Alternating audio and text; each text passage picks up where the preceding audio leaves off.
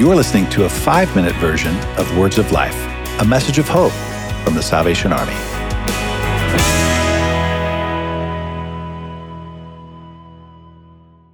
Even though Jesus had repeatedly talked about his death, even though he'd prophesied about his resurrection, even though the disciples had told Thomas that they had seen the resurrected Christ, still he didn't believe him.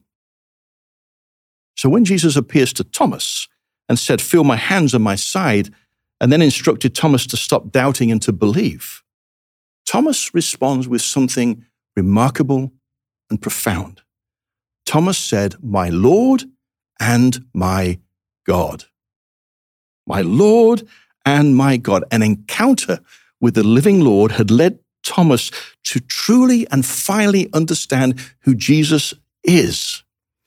And here we see this brand new perspective for Thomas, indeed for all the remaining disciples, indeed for all who had not seen and yet believed. And that's us. The perspective shift was given to us. Jesus had defeated death, the ultimate consequence of sin, opening the door for eternal life. Hallelujah. And God, in the form of Jesus Christ, had paid the price for our sin. You described that in one of the prior episodes where Jesus became our sin, so that whosoever will may be saved. If we truly believe this, then we have experienced the ultimate perspective shift from our own perspective to a heavenly one, for our own perspective or a worldly perspective to an eternal perspective. And once we've experienced that shift, our priority is no longer self-justification and self-righteousness. It becomes obedient faith because we've been justified by Christ and made righteous by his blood. And then, after Jesus ascended into heaven, there are about 120 believers, it says, who were still a bit confused, but what they'd learned above all things was to listen and to obey. Obedience was a big shift for them.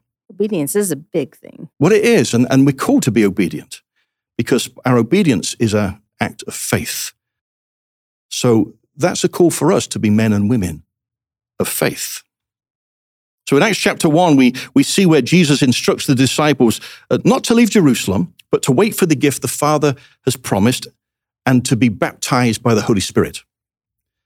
And because of their encounters with the living Lord, the disciples learned to trust God's word and to obey it. And by obeying God's word, they lived a life of faith as outlined in the Great Commission, which says, "Therefore go and make disciples of all nations, baptizing them in the name of the Father and the Son of the Holy Spirit, and teaching them to obey everything I have commanded you." Absolutely. Often we forget that piece. "And surely I am with you always to the end of the age." Remember, to love God is to obey him. We're going back to Genesis chapter 2 here. Jesus said, "Anyone who loves me will obey my teaching. My Father will love them, and we will come to them and make our home with them." Just like in the Garden of Eden, obedience is the key to fellowship with God. So by surrendering what we want and by changing our perspective, we can partake in the divine nature. That's just an amazing concept to me. Having escaped the corruption of the world and having let go of any evil desires. Adam was made perfect. He was created in the garden in the image of God. But his sin became the sin of mankind. We inherited that from Adam. And sin, by definition, is rebellion against God. But Jesus came to restore God's image in us, that we might partake of the divine nature. He became sin to destroy its hold on all of mankind. Hallelujah. And he came to shift our perspective to a divine perspective, meaning we are united with God in transforming the world and bringing people to Christ. It's time for all of us to consider our perspective. If we're going to help this world, we complain about it all the time. We complain about its division, but if we're going to help it, then we must wake up every day with our relationship with God being the most important thing of all. Your individual relationship with God is the most important thing of all. And then priority number 2 is the salvation of souls. All God ever wanted was to live with us for all eternity, to pour out his love upon us. Let us bring that message to the world. Thank God for Easter. Thank God for the cross. Thank God for the resurrection, the ascension, and the hope of eternal life. Thanks for listening.